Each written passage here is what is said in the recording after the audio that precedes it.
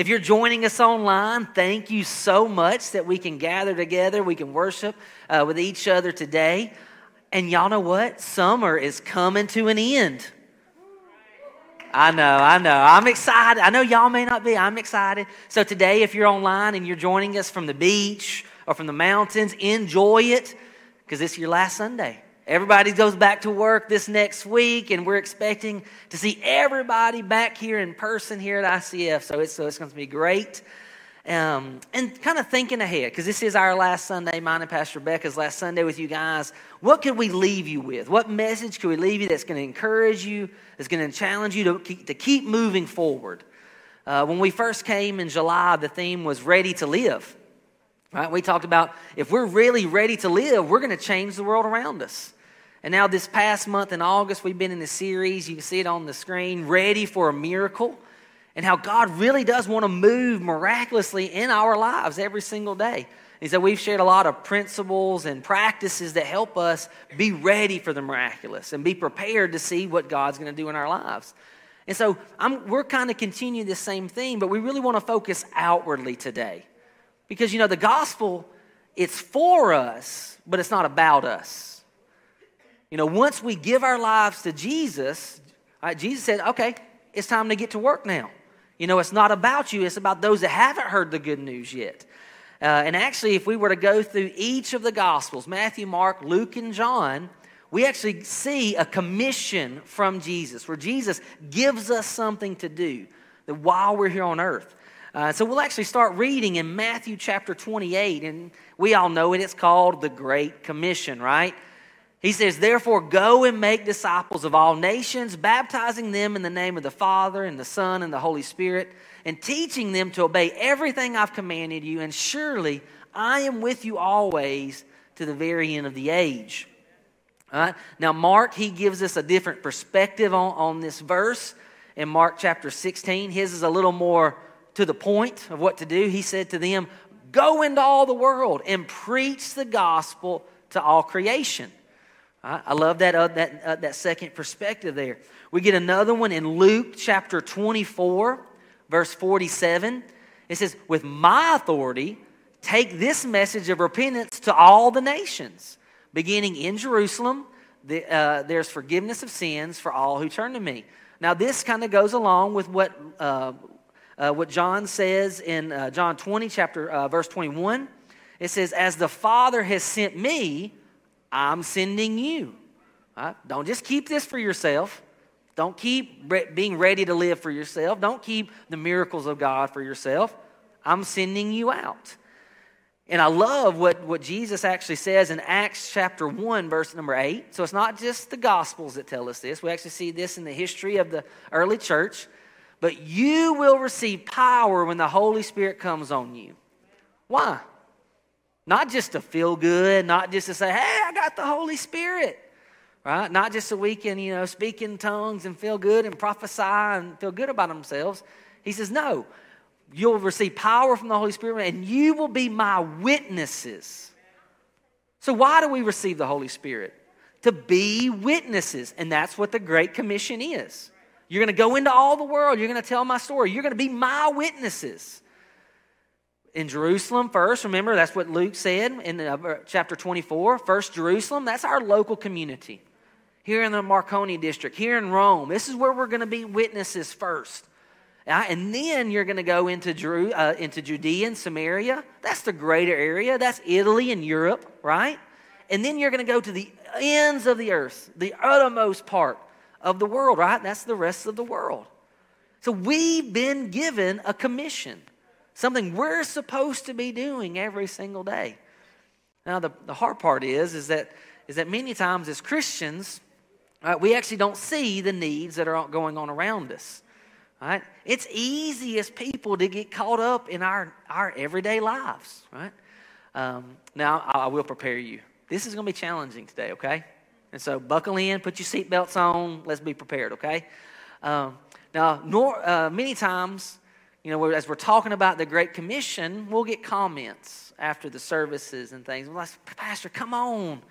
We want some deep word. Give us some theology, man, something that just, challenges us.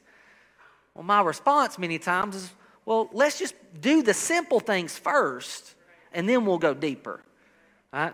Too many times we miss this simple concept of being witnesses to those around us. We're so focused on deep theology and greater understanding, we miss this simple practicing of telling people what God is doing in our lives, how God is changing us from the inside out. I'm going to give you an example of this in the Bible where we see this. It's found in John chapter 4, verses 27 through 35. John chapter 4, verses 27 through 35. So Jesus, he's on his way to Jerusalem, and it's not by chance that he takes a detour. And he actually sends his disciples ahead of him on an errand. He gives them a commission. Hey, y'all go do this. And so Jesus is by himself, and he's actually, they're in Samaria, so he's thirsty. He sees a woman at a well, and he goes over to her.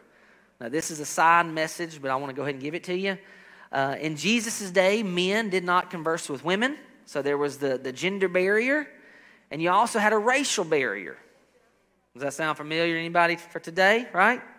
So even in Jesus' day, there was a gender barrier and a racial barrier. And Jesus destroys both of those in this conversation, okay? So Jesus breaks the gender barrier. He goes up to this Samaritan woman and he says, hey, would you mind drawing me some water? And he begins a conversation with her. And she's like, well, aren't you a Jew? Why are you having a conversation with me? He's like, woman, if you actually knew who you were talking to, I would give you living water, right? So he breaks the gender barrier, he breaks the racial barrier because the Samaritans they didn't interact with the Jews. The Jews thought they were so much better than the Samaritans. And Jesus here in broad daylight, talking to a woman and talking to a Samaritan. So in the course of their conversation, Jesus says, hey, how's your husband doing? And she's, well, he's doing good. And he's like, well, how many husbands is this now? And she's, well, my goodness, Jesus, how do you know all this? He's like, yeah, I know. You've had 5 husbands, and now you're actually shacking up with a guy. And it blows her mind. Here's Jesus. He knows everything about her. And her response is what everyone's response is when they have an encounter with Jesus. She's like, oh, my goodness. You're the Messiah. You're the one we're supposed to be looking for. And so not only that, she says, hey, Jesus, don't go anywhere. I'm going to go back into town. I'm going to get everybody. And so she goes on a mission. And she goes back into town. And she's going to start bringing everybody back with her. Well, the disciples come back from their errand that Jesus has sent them on. And it's surprising their response. Then, leaving her water jar, the woman went back to the town and said to the people, come, see a man who told me everything I've ever did. Could this be the Messiah? They came out of the town and made their way towards him. All right. If we continue on, meanwhile, his disciples, they come back. And they, Rabbi, let's go eat something. The disciples, they're oblivious to what's going on. Jesus is taking cultural norms and he's flipping them on their heads. Jesus breaking down barriers, and they're just like, Jesus, let's go get something to eat. Let's hang out. Let's chill. Right? And so now the town people are coming, and they don't even ask Jesus, right? It's like they don't even ask Jesus, what do you want? Why are you talking with her? What's going on? No one asked Jesus what's going on. These Christians, right? These disciples, they're just blind, right? And so they all come back and they say, Jesus, let's go hang out. Let's go eat something. And he says to them, I have food to eat that you know nothing about. Well, now the disciples are confused, right? Because they're thinking, well, man, Jesus has already eaten something. What's going on, right? Did somebody come back before we got here and bring him something, right? And he says, no. He says, I'm about my Father's business, right? I have food to eat that you know nothing about. And Jesus says, my food is that I do the will of him who has sent me to finish his work. So Jesus' food is spiritual. I'm doing the work that God is giving me to do. I'm on a mission, and that's sustaining me. I'm supposed to be focused on these people, right? And Jesus is like, let's go on, let's do this. And the disciples actually answer back with a colloquialism. Right, they answer, Jesus, let's not do that. Let's go do something else. Let's just hang out for a little while. Let's wait. They say, 4 months more and then the harvest. That's just like, hey, let's do that later. So many times we're put in a position to where we can be witnesses, and we're like, I'll share the gospel with them later. I'll do that later, right? You may be at work with your boss or your colleagues, and they open up a door for you to share Jesus, and you're like, I'll do it later. I'll do it when there's not as many people around, right? You're at Sunday lunch, and your family member opens the door, and you're like, I'll just do that later. That's what the disciples were saying. And Jesus, let's worry about these townspeople later. Let's do that later. And Jesus, he actually answers the question that we all have. Like, why would the disciples say that? Why do we say that all the time? God, I'll do the Great Commission later. I'll share the gospel later. Right? And Jesus' response, we see it here, right after they say, 4 months more than the harvest. Jesus says, I tell you, your problem is that you need to open your eyes. Let's all say that together. Open your eyes and look at the fields. They're ripe for harvest. Open your eyes. See, too many times we're just going through life blind. Or maybe a better way of saying it is we're nearsighted. I don't know if any of you guys have glasses. When I was in high school, I had glasses. And actually with your vision, it's kind of strange how they say this. Like when you can't see far off, they say you're nearsighted because you can see everything up close. Right? But when you can see everything far away, they call that farsighted because you can't see up close. That makes sense? It's the only thing that they actually give the name of what you can do, not what you can't do. Right? To me, that's a little strange, right? But see, the disciples here, they were nearsighted. They could see their immediate needs. They could see what was right in front of them, just them. They couldn't see the townspeople that needed Jesus. They didn't see the Samaritan woman who Jesus is changing her life. And so many times we're the same way. We only see our problems and our needs, where we need God to do a miracle in our lives, how we want to be ready to live, how we want to live to the fullest. And we don't see everybody else around us. We don't see their needs and their desires. We don't see their hurt, right, and their anxiousness and their worry. We don't see the sin in their lives. We don't see their hopelessness. We just see us. So our prayer today is the same as Jesus. God, open our eyes. Lord, let us see the harvest field. Let us see how ripe it is. So I want to give you some principles today about how we can live with our eyes open. Right, that we can really see God moving in our lives.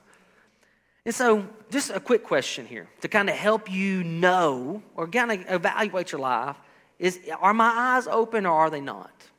A quick assessment would be, if God answered all of your prayers today, if he answered all of them right now, would it change the world or would it just change you? If God answered all of my prayers, would it change the world or would it just change me? Y'all answer that. Because this really lets us know if we're nearsighted or if our eyes have been open to the needs and the people around us. So let's get into this. A few principles that help us really understand how we can live with our eyes wide open. Number one, we have to open our eyes to where they are. To where the needy are, to where the lost and the dying, to where they are, where the brokenhearted are. Where are they? Too many times when we walk up and down the streets, even here in Rome, right? In Milan and Venice and Napoli, wherever we're called, wherever we're walking around, we walk around blindly. We don't see the person that's on the street asking for money. We don't see the mom struggling with her children and needing help just to get the passeggino up on the train. We don't see the person that's having difficulty, right, getting into the train station. We just walk around so focused on ourselves. But where are the people that need Jesus? And here's why we walk around like this. Because when we see the people that are around us, we're responsible, right? That's right, I said it. When we see where they are, we become responsible. Perfect example for this. I don't know how many of you guys drive or not, but I drive. I love driving. Sometimes here in Italy, it can be trying and test your salvation. It is what it is, okay? This past week, I was up in Lombardia, Milano, and it was heavy traffic, like there always is in Lombardia. I pulled into a gas station. I'm trying to get gas, and nobody's letting me leave the gas station and pull into traffic. I keep trying to inch out, you know how we do here in Italy, and nobody would let me in. Do you know why? Nobody saw me. They were purposely, I'm straight ahead. I'm just trying to keep no space between me and the car in front of me. So I wasn't even there for most of them. Finally, there's this young girl and her mom. I'm guessing it was a mom and a daughter. She looks over at me. I'm like, please let me in, please, right? And I became a person. She's like, oh, Mom, let him in. Now, what do y'all think the mom did? She's like, oh, my die, right? Right? But God bless that young girl. She convinced her mom to let me in. See, I became a person to her at that point. We made eye contact, you know? She knew where I was. Just like we have to know where the people around us are. Where they're at in life, where they're going, where they've been. We have to open our eyes to where people are. I love Psalms 37, verse 23. It says, the steps of a good man, in this version, are ordered by the Lord. So many times we make our plans, but God is ordering our steps. You know, we might say, well, I'm going to go to work today, then I'm going to go here, then I'm going to go have lunch with this person, I'm going back to lunch, I'm going to go have dinner. And the whole time, God is ordering our steps to where we have God encounters with people around us. Because God's wanting us to see where people are. It's just we have to be aware of this. We can't just be so focused on what we planned that we miss what God's ordered for us along the way. Proverbs 16, verse 9, it tells us this. In his heart a man plans his course, but the Lord determines his steps. God's trying to put people in our everyday lives so that we can have encounters with them. So we can be witnesses to them, to see where they're at. We can empathize with them, right? And so we can help change their world. And so a key principle to remember with this when we're opening our eyes to where people are is that we need to connect before we correct. We need to connect before we correct. See, too many times we want non-believers to act like Christians before they've ever made that commitment. We want to go ahead and we want to tell them, oh, you're wrong, you're sinful, you need to stop that, you need to do this. And they're like, whoa, wait a minute. Who are you? First, we have to connect with them. We have to gain that respect and that opportunity to talk to them. Right?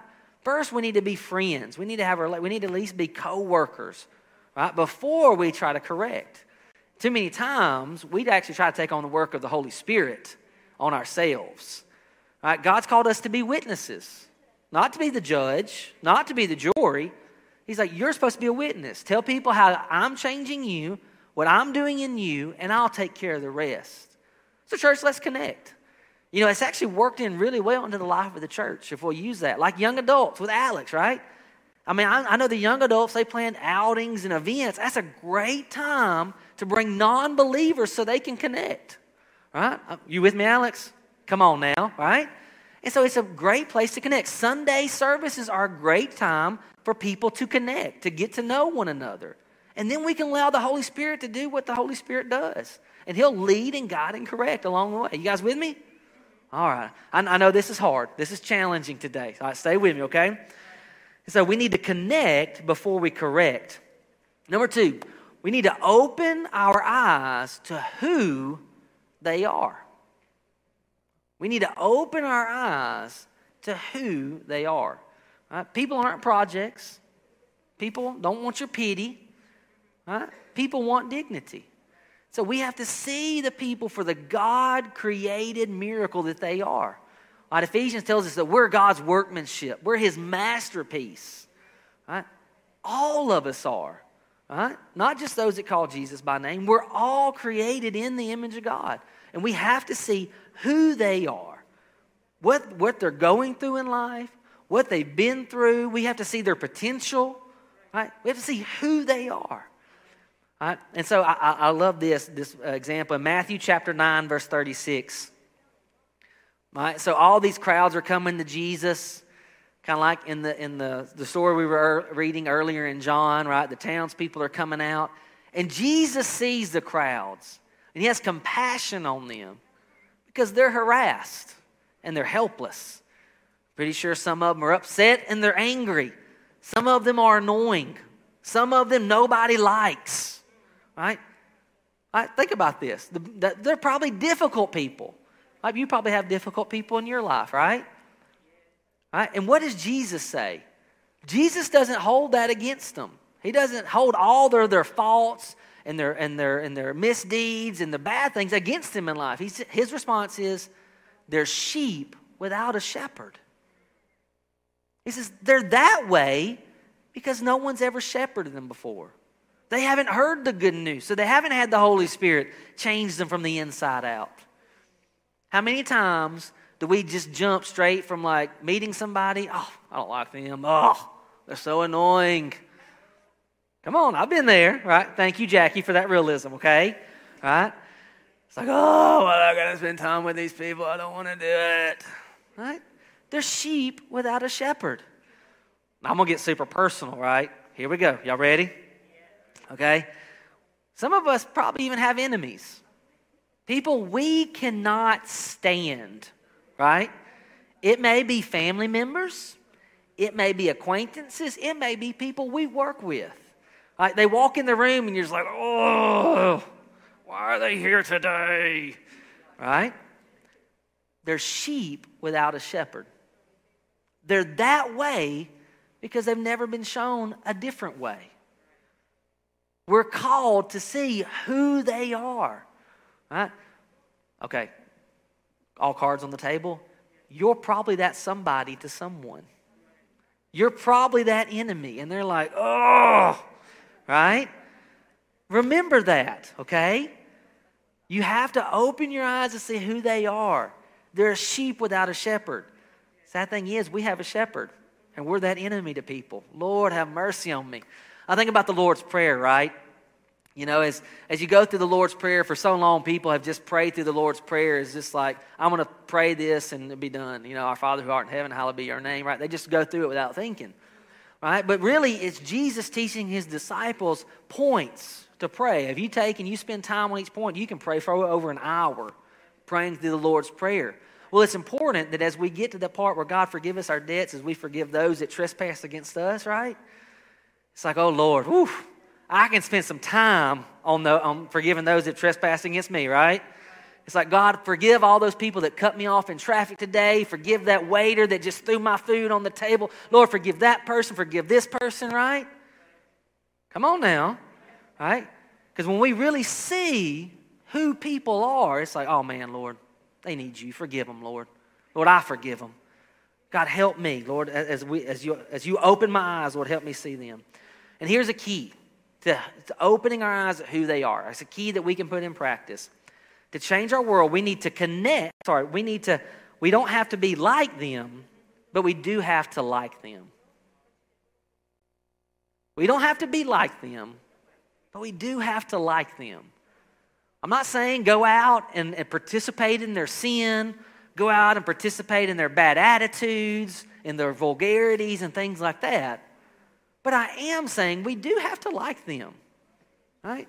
Even if they're enemies, even if they're people, right, that you don't get along with, you can still like them. You can see them as the perfect, as the workmanship of Christ and know that they have value. And you can like them. Are you guys with me? Because if we don't like them, we're never going to approach them so that we can be witnesses to them. You guys with me? All right, number 3, moving forward. Open our eyes to what they need. God, open our eyes to what they need. It's not about me.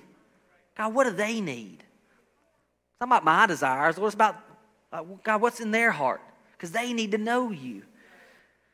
John chapter 1, verse 14 says, the Word became flesh and made his dwelling amongst us. We have seen his glory, the glory of the one and only Son, who came from Father, full of grace and truth.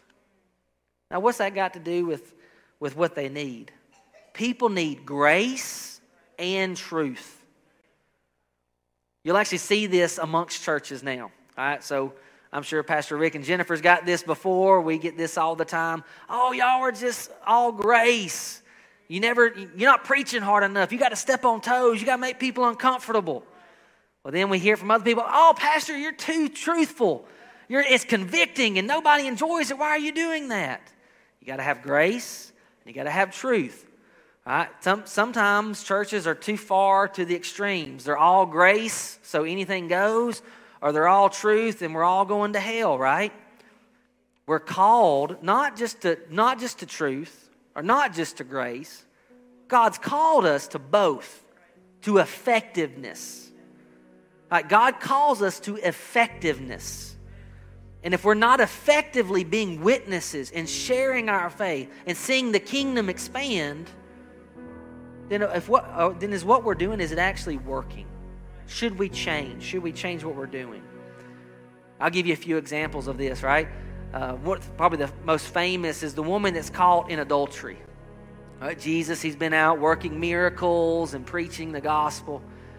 And this woman, she's caught in the act of adultery. So the Pharisees, they grab Jesus. It's like, we're going to trip Jesus up today. We're going to get him. This is a clear-cut case. This is what the Bible tells us we should do. Let's see what Jesus says. Now on a sidebar, where was the man at? He was committing adultery with her. Why didn't they bring the man too? Right? They brought the woman, okay? That's another day, another sermon for another day. But they bring the woman. And like, Jesus caught her in adultery. The law tells us she should be stoned to death. But what do you say? And Jesus says, well, let him without sin cast the first stone, right? And of course, one by one, they leave. And the woman says, Jesus, what's going to happen? He says, woman, where's your accusers? Well, they're all gone. And he says, neither do I condemn you. That's grace. Right? We all have sin in our lives.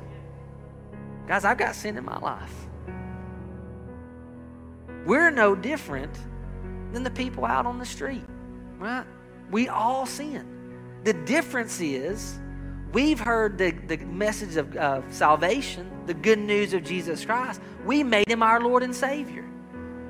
We've heard the truth. And Jesus tells her, he says, go and sin no more. He gave her grace and he gave her truth. I don't condemn you, but don't go back to your old sinful life. Go and sin no more. And that's what we have to do. And if we're going to change our world by seeing what they need, then we need to show people the same kind of love that God showed us. And he shows us unconditional love. Think about that. That woman deserved death. And he loved her unconditionally. He's like, no, I don't condemn you, but go and sin no more. Think about that. God, guys, I deserve to die and pay for my sins in hell. But because of God's unconditional love, he says, I've already paid for that, Josh. I did it on the cross so that you don't have to pay for it. And that's what he's calling us to. So we have those enemies at work, those people are like, can't stand them. God's calling you to love them unconditionally. When you're a family members and you're like, why was Uncle so-and-so here today? Why was Aunt so-and-so here? You're called to love them unconditionally because Christ has loved us and he's died for us. And if we can live with our open eyes, if we can put these practical steps we're going to see our world change. Now, as we close, I want to give you guys a clear gospel presentation. And you guys, as I share this, you're probably going to think about people you interact with on a daily basis and how they see God and how they respond to him in this way. So I haven't come up with this. This is actually from John Maxwell. He shares this in a book. It's actually titled To Change Your World. He says people actually, they have some incorrect views of God. And so everybody views God in these ways. First, they actually view God as a locked gate. They see there's a gate between them and God and they can't unlock it. And God's far, far away from on the other side of the gate.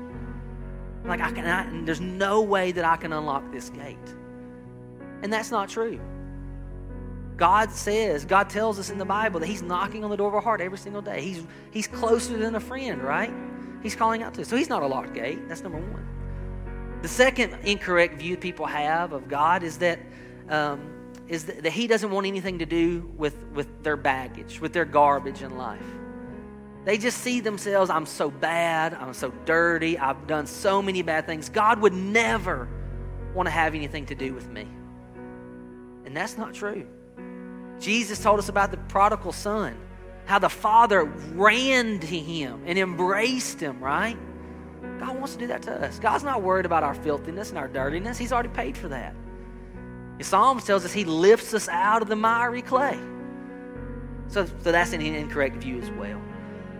A third view people have is they view God as he's at the top of a ladder that I have to climb, that I've got to do the right things, I got to dress a certain way, I've got to be right and do right, and it's all on me. If I can just climb this ladder of righteousness, and that's not right.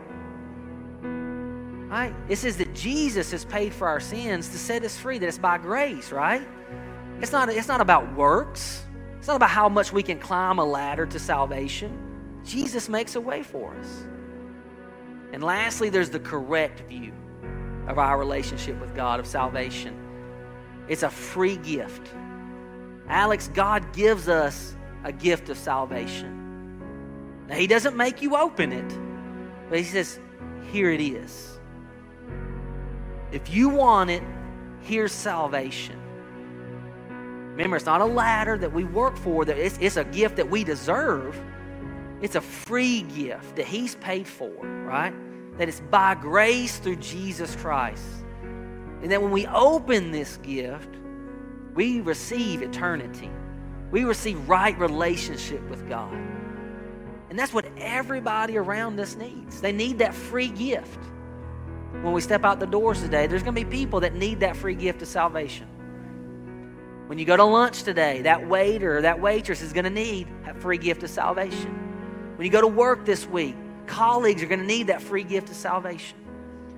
Or maybe you're online with us today, and you found us on Facebook or YouTube or Church Online, and you need to accept this free gift of salvation. We're going to help you do that today. Hey, thank you for listening to the message today. And I want you to be encouraged that if you have decided to invite Jesus into your life, it's going to be the best prayer you've ever prayed. And I want to pray it with you. So will you repeat after me? Dear Lord Jesus, I ask you right now to come into my life. Forgive me of my sins. And from this day forward, Jesus, I ask you to be the leader of my life. And I will give you all in Jesus' name. Amen. Amen. Thank you for praying for that. And if you have invited Jesus in, you'll see the information below. I want to hear from you so that I can be praying with you on this new journey that God is putting you on. I also want to say maybe the message touched you today, wherever you're listening around the world, and you're saying, Pastor Jen, I need prayer for my miracle. I need prayer for God to intervene. I want to pray that prayer for you. And I want to believe that God has never run out of miracles. And today he has a miracle in motion for you. So Father, I pray right now for my friends that are listening to the message and asking you for a miracle in their life. God, would you intervene? Would you show them the miracle in the making, the evidence of what they have been asking for as they follow you, as they serve you, as they trust you. And today I pray that the anointing of the Holy Spirit, the favor of God would flow and open those doors that have been closed, heal those bodies that have been sick, and bring that heart to life that has been weary. I thank you, God, that you have amazing miracles ahead for every one of us. In Jesus' name, amen.